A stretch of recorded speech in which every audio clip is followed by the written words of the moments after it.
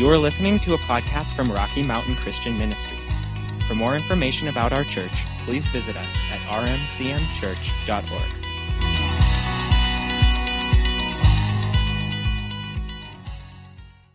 You can open your Bibles over to 1 Peter chapter 5. I'm going to share a couple of other verses with you before that, and you can go there with me, or you can hang out in 1 Peter until we get there.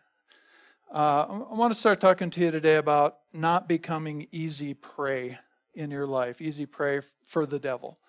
And I want to start out just reminding us that, I just want to start here. I want to start in Jeremiah chapter 29, verse 11, which a lot of you know by heart. You have it on your refrigerator and your mirror and your dashboard already. But it's a tremendous verse, and for some of you it might be new, and it says this. It says, "For I know," this is God speaking, okay? "I know the plans I have for you. I know the plans I have for you, declares the Lord. Plans to prosper you and not to harm you." One translation, I think the Amplified, says, plans not for disaster, okay? Plans to give you a hope and a future. All right, so I know the plans I have for you. That word know is the Hebrew word yada, and it's an intimate knowing. It's that word. It relates to the Greek word gnosko in the New Testament, is the one that would be used to identify the sexual, intimate relationship within a marriage. I mean, it's that intimate of a word, and God's saying, I am intimately involved with the plans that I have for you. It's not just something, this is not a dusty plan on a shelf somewhere in God's big house, that he doesn't know where it is. This is on his mind. And it says that those plans are for our good. And other translations, this term plans, it includes thoughts. The thoughts and the plans that I have toward you, they're for good. They are not for disaster. They are not to harm you. All of God's thoughts and plans toward us are for our good. And that says a lot about who he is, right? If we want to just take that and we just want to think about, okay, is this the understanding? Is this the God you grew up knowing? For some of you, the answer is yes, and I envy you. That's wonderful. The God that I grew up thinking I knew was harsh, and nobody would have said abusive, but abusive. Just anxious for the day when he could whack me upside the head. That kind of a judgment-oriented God was kind of what was presented to me growing up. And yet when you read the Bible, that's not the God that comes through, and particularly since Jesus is the exact image of the Father. He is perfect theology. He is where we look to see who the Father is.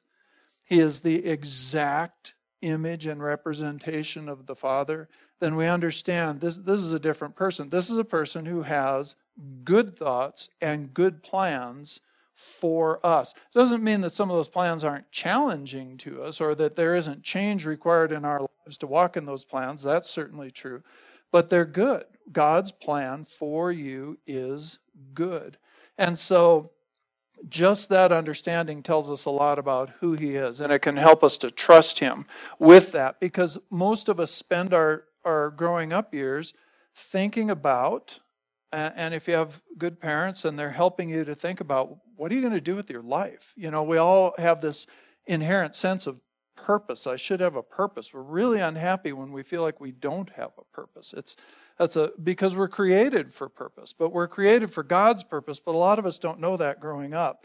So we grow up with this kind of search, and a lot of us, maybe we do it through the school system. We do it through any number of things. What do you want to be when you grow up? What do you want your life to look like in 10 years? There are all these things. They're inherent to us. We think about them. It's a good thing to think about them. But what would be good is to grow up knowing God has a plan for your life, and he actually designed you for that plan. And so it's going to be the most satisfying thing in the world for you to find that plan and let him help you walk in it. Then you can add whatever education or, whatever's necessary to walk in that, mostly character traits, and then whatever else God would bring in to walk out that plan. And that is a very satisfying, amazing way to live, let alone being very effective and purposeful and bringing kingdom realities into the earth and all that kind of thing. So, this verse is huge to think about, that God has a plan for my life, and it's a good plan. And no matter where you are in life, and I probably just need to say this, doesn't matter what your age is, this is still true, whether you've found and fulfilled or are fulfilling that or not yet, it's never too late with God, which is another awesome thing about God. He can begin, if we just give ourselves over to him, he can begin to fulfill his plan for our life. But it's not to harm us, it's to prosper us, it's for our well-being. I'd encourage you just to, even if this is the most familiar verse in the world to you, read it in a bunch of translations. Think about it this week. So we know that God has this great plan for our life. So another thing that we know is that we do have an enemy. We do have an adversary, the devil, who wants to prevent us from finding and fulfilling that plan. Okay? And the point of this little series of teachings is we don't have to make that easy for him. All right, we don't, and I'll talk some about that. That's a very weak way of saying that, but it's true. Sometimes we just make ourselves such an easy target and prey for the devil. Somebody that's just easy for him to stop us, and we don't have to do that. And I just want to go through some things in this series that'll help us with that. So another verse of scripture that we talk about a lot around here is John chapter 10, verse 10. All right, John chapter 10, verse 10. The Amplified Bible, it says, and again, this is one many of you can quote with me, the thief comes only in order to steal and kill and destroy, and I, Jesus speaking, I came that they may have and enjoy life and have it in abundance to the full till it overflows. I read that again. The thief comes only in order to steal and kill and destroy. I came that they may have and enjoy life and have it in abundance to the full till it overflows.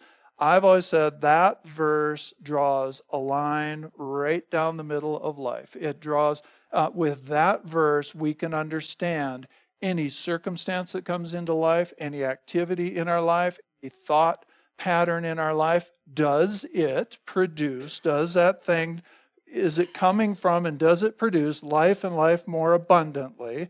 Or does it come to steal, kill, and destroy in your life? And that tells you where it's coming from. The steal, kill, and destroy stuff never comes from God, and life more abundantly never comes from the devil. And there's theology that argues with that, but it's off. It's just wrong. God has a great plan for your life.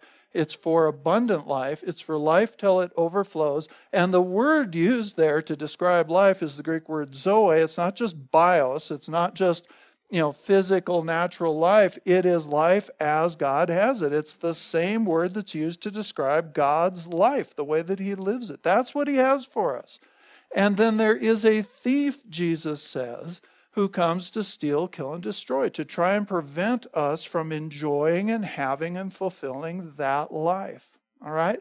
And so this is the layout in the scripture. We have an adversary.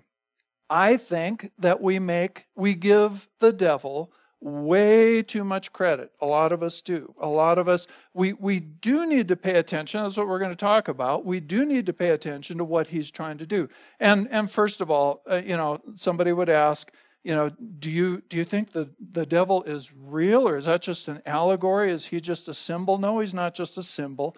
I believe what Jesus taught and the way that Jesus lived is right. Okay, I believe the Bible. The Bible always treats Satan as a real person. He is a fallen angel. He's a created being who fell and took a bunch of angels with him after a rebellion against God in heaven. And so he's a real being. But He is not on the same level as God. And that's where a lot of us make a mistake. We think that there's God and the devil, It's not like that. There's God who created humanity, created angels as a different kind of being who were actually originally created to serve the heirs of salvation, to serve you and I. They're a different kind of being. They are a created being, and some of them fell, and their leader is called Satan. Okay? He's a created being. He's not in God's league. He's not in God's category. He doesn't have God's power. But what he does and what he's pretty good at is deceiving human beings. He is our adversary, and we're going to learn what that means. He is our enemy, and we need to understand that. But as we understand that and as we resist him, I think one of the lies that he tells is that he's much more powerful than he is. You, as a Christian, if you've made Jesus the Lord of your life, understand today, and I don't have time to go into this very far today. We've taught on it many times in the past. You have been given authority in the name of Jesus and through the Word of God over all the power of the devil. It says this over and over and over. Jesus sent us into the earth with the commission that he said, all authority in heaven and on earth has been given to me, and therefore you go. The scripture tells us that Jesus came to undo, untie, remove the works of the devil. He told us that he has given us all authority to tread on serpents and scorpions and over all the power of the enemy. It goes on and on and on. And I didn't learn that. I never knew that. I didn't know I had authority over the devil. I never knew that in my Christian life and Christian walk until I started going to a church that taught it and showed me it from the scriptures. And I learned that, I don't have to put up with this. I don't have to just let him come in and steal, kill, and destroy in my life. I was taught a very passive idea of, I don't know if I was taught anything about it, honestly, but I had picked up from kind of mainstream Christianity that there was this idea that anything that came into my life somehow came through the will of God, and that it was somehow I had to, people will misuse Romans 8:28, which says that all things work together for good for those who love God. You know that verse, but they'll use that to develop this passive theology so that means anything that comes is from God's hand, it's going to work out good, and so I'm just supposed to sit back and enjoy it and thank God and worship God in it. And this is not what the Bible teaches us. I mean, there's some measure of, there is a place absolutely for worshiping God and honoring him on our worst day. Absolutely, that's an honorable thing. But we need to understand in it that God is not the author of all those things that are contrary to what Jesus did at the cross. And that we do have an enemy. And honestly, it's not just for us. We need to resist him and put him down and take authority over him for other people. Who's going to do it? This is not his community. This is not his town. This is not his valley. This is the Lord Jesus Christ town and valley, and those people out there. Jesus died and shed his blood for them, and we know that. We're the church. We're set here to take that authority and make life better, not just for us, but for other people. Don't put up with the devil stealing, killing, and destroying from your friends and your family and your co-workers and all this. They don't know any better. They don't know to deal with the spiritual atmosphere over their lives, but we do. And I believe we're going to give an account for it. This is our place. This is our ground. We are here. It is our ground. If you may not spend the rest of your life here. You may not be buried in the Gunnison Valley. I think I will be unless I go to heaven first, with Jesus coming and all of us. Yeah. I'll probably go to heaven before I'm buried. But maybe that's not you. I don't care. You're here now. So pitch in. Take authority over the devil. Stop him from messing with your boss and anyway. Okay. You get the picture. So God's got a great plan for our life.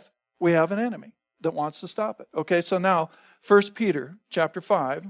All right. Let's get over there. You guys stop slowing me down. 1 Peter chapter 5, verses 8 and 9. All right, we're going to start here today.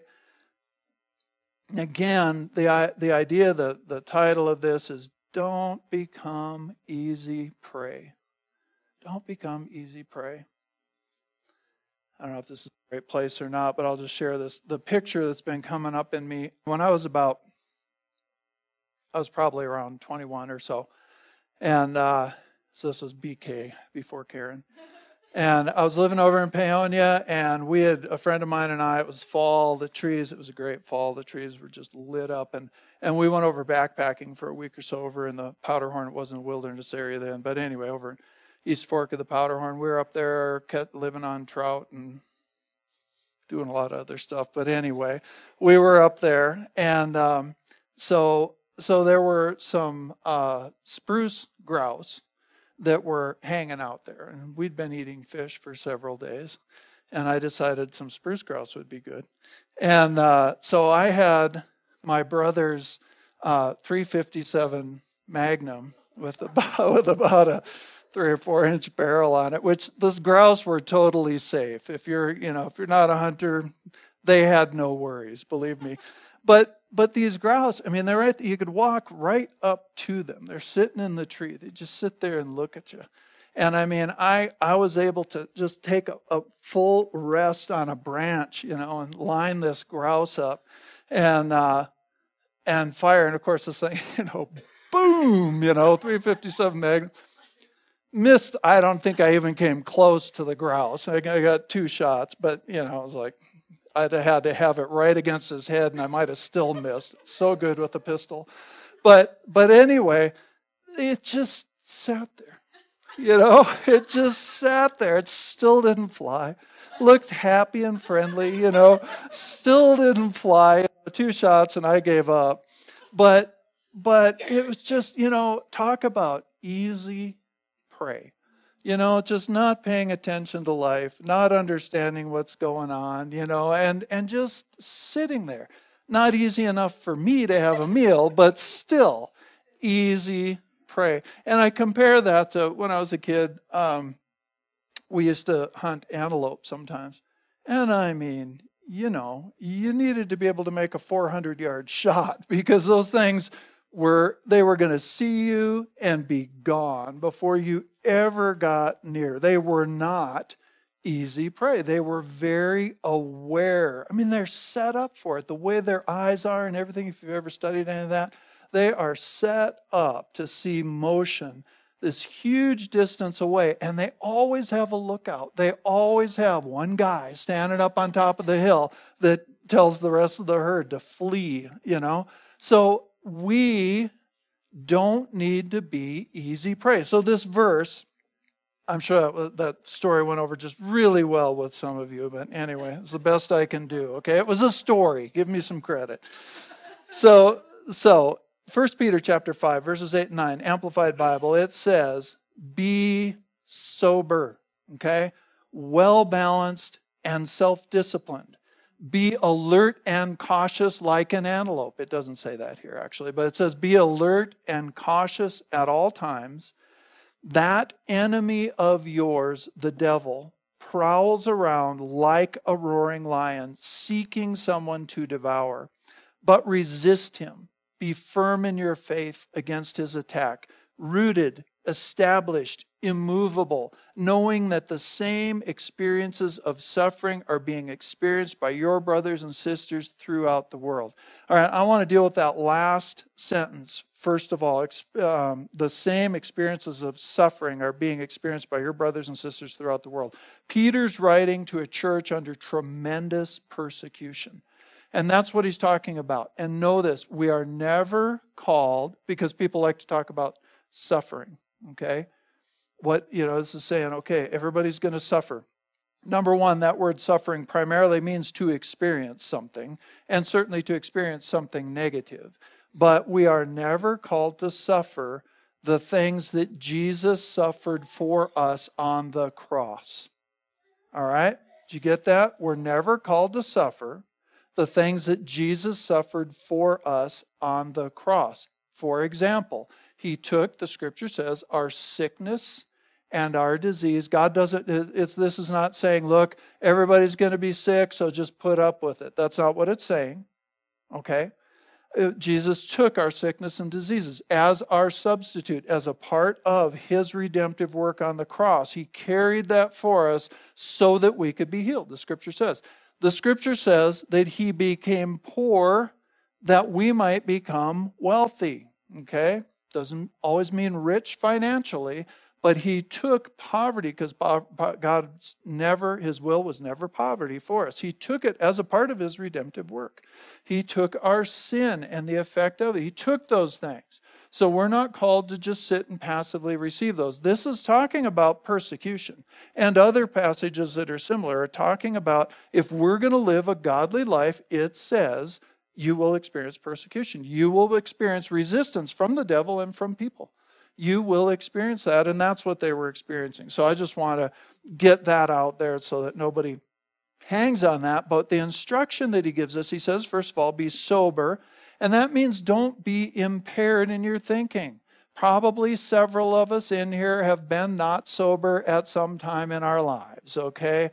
And so when you're in a drunken condition or an impaired condition, if you're doing drugs, if you're drinking alcohol, if you're doing whatever like that, our thinking, you understand this, our perception is impaired. That's why we don't drive. That's why we don't make big decisions in that condition. It's why we don't, it's not a good time to decide to marry someone, okay?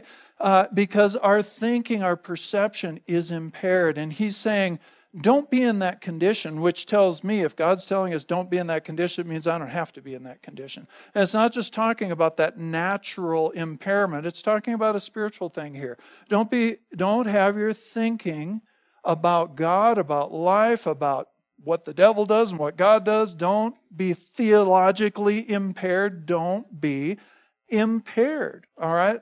You need to have a spiritual, a Holy Spirit-led perception of life around you.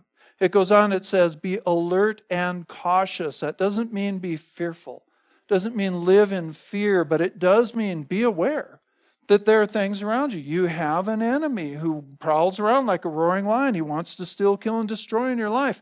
Be aware for yourself, for your family, for your community. Be aware. And cautious there means it's that awareness that you carry, that there can be dangers out there. So you're not just going to be, it means don't be asleep. Don't just drift through life asleep and unaware of what is going on around you. Don't be unaware of the true nature of some of the thoughts and ideas and feelings that come up on the inside of you.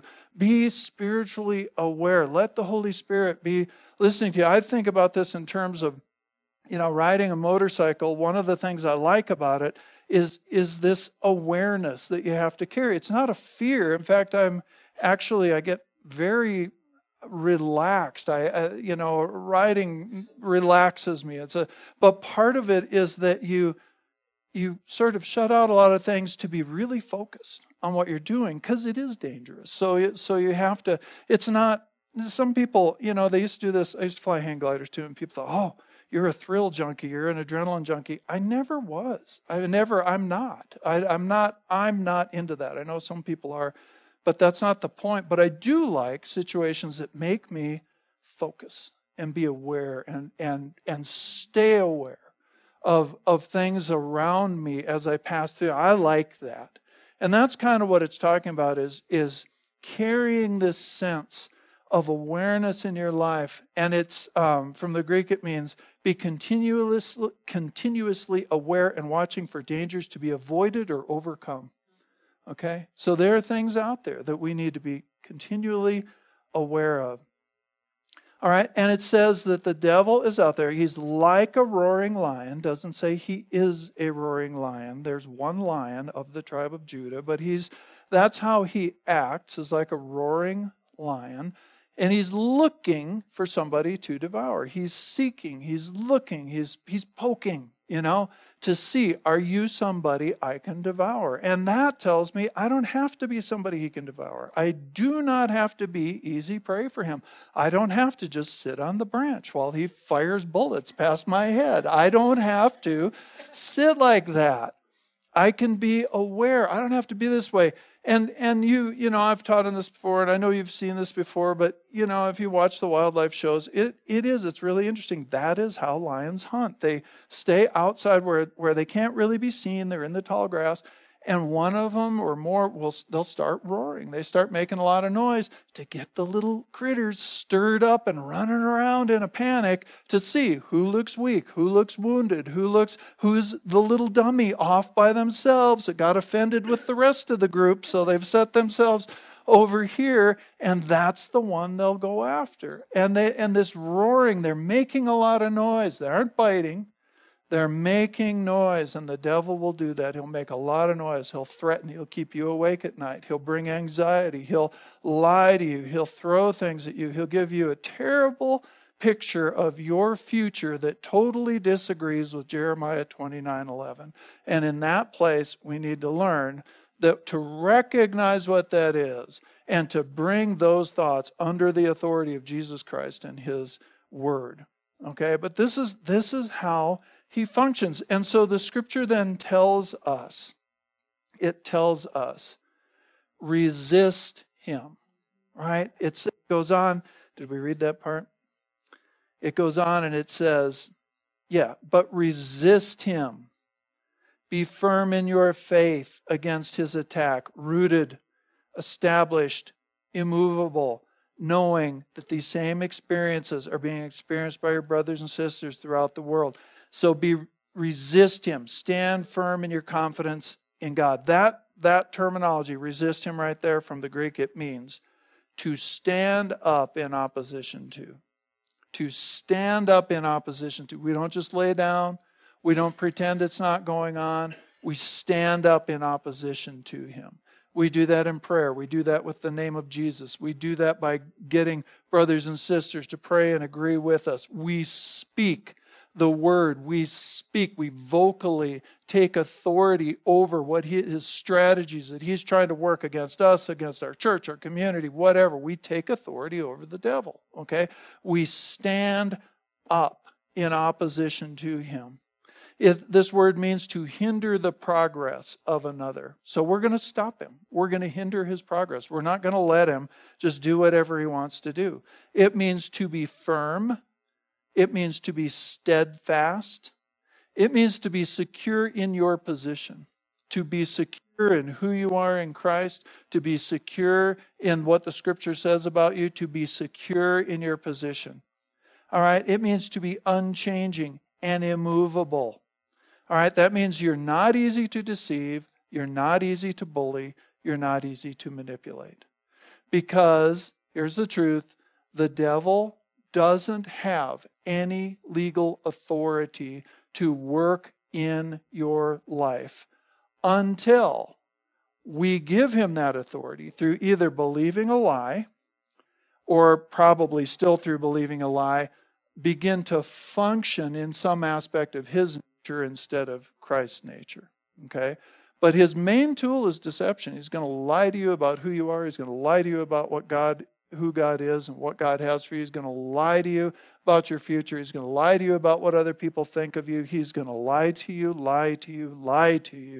trying to get you to believe those lies over what the Scripture says about you and who Jesus has made you to be. He's going to lie to you. And when you believe that lie, you empower the liar, right? You give him some of your authority, and he can begin to function and work in your life. So he's going to try to deceive. He's going to try and bully. Bullies are cowards, but they push. They need a good punch in the throat. They're cowards. And he's going to try to manipulate. He's going to go behind the scenes. He's going to work on other people. He's going to try to manipulate things because honestly, all authority has been given to you, and Jesus stripped him of power. And we live in this weird time between the cross when the devil was defeated and the time Jesus comes again where he's eliminated. Okay? And so then Jesus left the church in the earth to act as an enforcing army to release and enforce the victory that he already won at the cross. And that's the time in which we live. So we have a role in all of this. Okay? So I want to jump over. I've got some more things to talk to you about that, but I think I'm going to wait till next week. I really want to get to this. Peter goes through a lot of information here, and I want to look at verse 5. I think we have time just to finish this today. He goes through a lot of instruction. We've looked at some of it there, verses 5 through 8. Is this? Yeah. Sorry. In verses 8 and 9, we looked at some of it. I thought maybe I'd put down the wrong reference here, but 1 Peter 5:5. And this is just one of the instructions he gives, and I feel like we need to hear this today, so I'm going to go ahead and bring it out. It says, this is the New International Version, it says, young men, in the same way, be submissive to those who are older. And just wait, because this is actually a very broad application to this statement. All of you, clothe yourselves with humility toward one another, because God opposes the proud but gives grace to the humble. Now, there are a lot of things there. But let me just say this, and we can look at it more next week. Peter starts out this letter, and this chapter of this letter, and he starts talking to church leadership at the very beginning. And he actually, even though he's an apostle, he brings himself on the same level with them, said, hey, we're all in this together, we're all fighting the same fight. And he gives instruction to leaders on how to live. And there are principles within those instructions that are true for all of us. And then he comes down here and he begins to take those same principles that he's been talking about for several verses there, and he begins to broaden them to all of you, all of us. Okay, so these things apply to all of us. And so he says, young men, in the same way, referring back to some of the attitudes that he just laid out in these verses that we don't have time to look at this morning, says, in this same way, be submissive to those who are older, and all of you clothe yourselves with humility toward one another. Okay? So here's the point. This term, young men, or some of the translations say younger ones, okay? It doesn't just mean young in age, okay? He says younger ones, this is how the Greek kind of reads, willingly submit to or support the leadership of elders or older ones, okay? You got that, all right? This term young, listen to this. Here's what this term young means. It refers to the fervent or even frantic activity of youth. Okay, fervent or frantic activity of youth. And here's what it can refer to. This term young can refer to age. Okay, younger and older people can refer to that. It often refers to spiritual maturity. Someone who's more mature than I am in the Lord is somebody that I need to be willing to support and listen to, in humility, submit myself to, and draw from. Does that make sense? Spiritual maturity. Or it also refers to one who, lacking the spiritual insight that comes along with a gift or an office or a calling, okay? Lacking a young one would be somebody who lacks a grace gift, a spiritual insight that is attached to a position that God has called somebody into. And I'll give you examples of this, okay? When God calls us to do or to be something, there is an equipping and an enabling and an empowering that goes along with that. And this is true across all of life. And this term is often used to describe a situation where you have a different calling than I do. And so there are certain graces on your life that I, in humility, can draw from when I just recognize that's your position. And you have a grace there that I don't have. This is true for everybody, okay? We see this in the various offices in the body. The evangelist has a completely different, we call it an anointing, a working of the Spirit within. They have a completely different anointing than a pastor does. And yet both of those people, the evangelist and the pastor, they're both called to win the lost, but the evangelist has a special equipping for that. And they have a special spiritual insight into what God is doing and the needs of people and how to reach people. Pastor has a special equipping to lead, feed, and protect, to do that role. And yet the evangelist is also called to love people and to take care of people. But there's an equipping and an anointing in one that's not in the other. And so as we recognize that in one another, we can draw from it. And we can draw upon a grace that's not ours through humility. We make ourselves easy prey when we do not recognize and draw upon the grace that we find in various people around us. Here's another example. Parents. Being a parent, being a mother or a father, is a role that God gives you. And there is an equipping that goes along with it. There is a grace to be a parent. You have a grace for your children that nobody else has. You have a mandate for your children to raise them in the nurture and the admonition of the Lord. That's not the children's church's mandate. That's your mandate. We have a role to come alongside you, but that's not the church's mandate. And when you confuse that and you start thinking it's the church's fault that my kid went off the rails, you're making a big mistake, because not only is that not true, you're believing a lie, but you are not drawing on the grace that God would give you as a parent. We have some friends that we've known for many, many, many years. They live out in Georgia now, that they pastored a church for a while and did different things. They've done a lot of missions work. Just good people, good, just Christian people. And their kids, who are now grown and having kids, would always say, we can't get away with anything because mom knows. The Holy Spirit tells her what we're doing. And this wasn't just mom told them that and so scared them. And so no. They could give you specific instances where they came home and mom knew. She knew, sometimes she knew everything. Sometimes she just knew you weren't where you said you were. But she knew there was a grace in her to parent those kids. And they knew it. And they still say it. Mom knew, and they just knew we can't get away with anything because the Holy Spirit tells her. That's because mom knew that she was called by God to be that mother. See? So I don't have that grace for your kids. I have grace as a pastor to have a role maybe, but I don't have that grace for your kids. You have that grace for your kids. So we make ourselves vulnerable and make ourselves easy prey when we don't live in humility toward one another, or when we want to have a grace and a position that God hasn't called us to. We get ourselves kind of out of a place of hearing and flowing and being a body where we have these differences and we flow together. I believe this is true of you as employees and employers. I think any realm where God has given you influence and a level of authority, there's a grace that goes along with that. There is an enabling. And so when Peter says here, young ones, in the same way, submit yourself to those who are older, it does mean young and old. It does mean spiritual maturity and not as mature. It includes all of those things.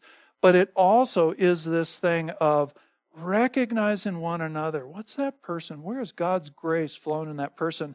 And draw on that. Put yourself, humility means I humble myself. I set myself in a position to receive something that person has to offer. We can all do that with one another, every one of us. And we are stronger when we do, and we thwart the devil when we do. We thwart his strategies when we do this. I wish I had time to finish this today, and I don't, but we will come back to it because there's a lot more to say there. We need to understand about humility. We need to understand about taking a lower seat in order to receive from God or from somebody else, and just yielding to the grace that's in one another.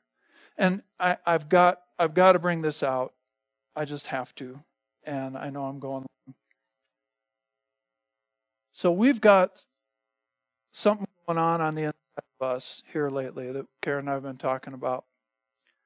And this is partially how this applies.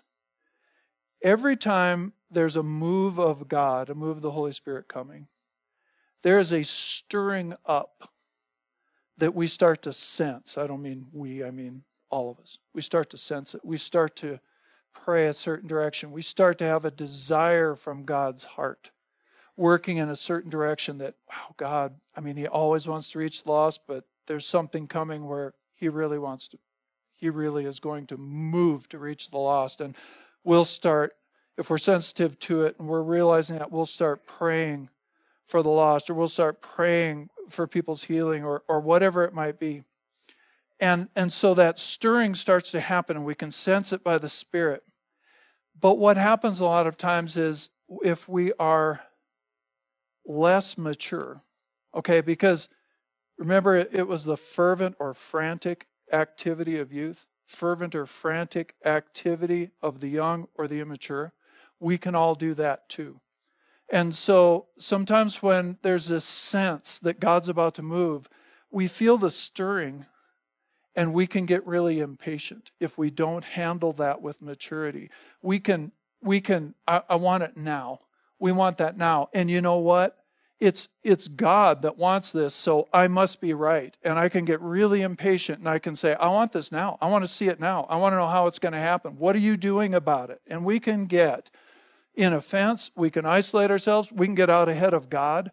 We can make all kinds of mistakes in those times to kind of get out of that flow and timing of when the Spirit of God's bringing something about. And there's an aspect of maturity that's not lax, but it is patient. And it is able to wait and just incubate and pray and intercede and see, God, what's going on and where are you going? We have a sense of hope about 2019 that is unusual, is all I can say about it. And we were talking about it the other day. It's like, even in really negative circumstances and hurtful stuff, I can't get rid of this hope. I keep trying, I can't get rid of this sense of God's got something right around the corner. And if you've been here any length of time, I don't say that at the end of every year. I don't throw that out. Oh, God's got, I don't do that. But man, we've been talking about this, and there's just this stirring on the inside about the next year. God's got some things. So I just want to add this to what we taught today and say, please don't get displaced right now, because we see it happen every time there's a stirring. People get agitated. I need to move. I need to go. Oh, it's happening over there. I'm going over there. Pray. Intercede. Let God develop whatever this is. And I honestly don't know exactly what direction it's going to take. But God's got something. And I'm praying. I believe it's for our valley. I'm sure it's bigger than that. But I believe it includes our valley. It includes us as a church, us as individuals, families. It's always broad. But it's just stirring up. And it won't go away, which is a good thing. So I just encourage you, if you're feeling that agitation, that impatience, that it's got to happen like this, got to do that, be really careful with that. Be really careful. It's great to be fervent. It's not good to be impatient. Okay, it's great to be fervent, but we've got to add patience to it to bring about, through faith and patience, right? We bring about what God has. Does that make sense to you? All right, let's stand up and pray together this morning. Thank you, Lord. Thank you, Father. Lord, I just pray that in all of this, Father, that we could discern the things that you are speaking to our hearts. In all the things we talked about this morning, Lord, we would be able to discern those specific things that you are saying to us as individuals, and certainly those things that you are saying to us as a group. And Father, we choose, Lord, to keep our focus on you, to be alert, Lord, to be cautious, to be sober, Father, to be vigilant. Lord, to set ourselves in that immovable place before you so that, Father, we can liberate, we can bring liberty to captives all around our area, around our town, around our region, around in our families, Father, as we travel. Lord, we thank you for that, and we ask you to continue to speak and develop your plans for our individual lives, for our families, for our church. Father, we just ask you to continue to develop and show us the way in all of this. And I thank you, Father, that as we look to these things, we become less and less and less easy prey for the devil. And I thank you for it in Jesus' mighty name. Okay, did you get anything out of that today? Amen. All right, so we're going to be dismissed. And we're going to say on the count of 3, Jesus is Lord over the Gunnison Basin in the world. If you need personal prayer, we'll be here to pray for you. And otherwise, go out there and eat all the good stuff that Jeff brought today, so I don't have to. All right, on the count of three. 1, 2, 3. Jesus is Lord over the Gunnison Basin and the world. Amen. You guys go out and be the church.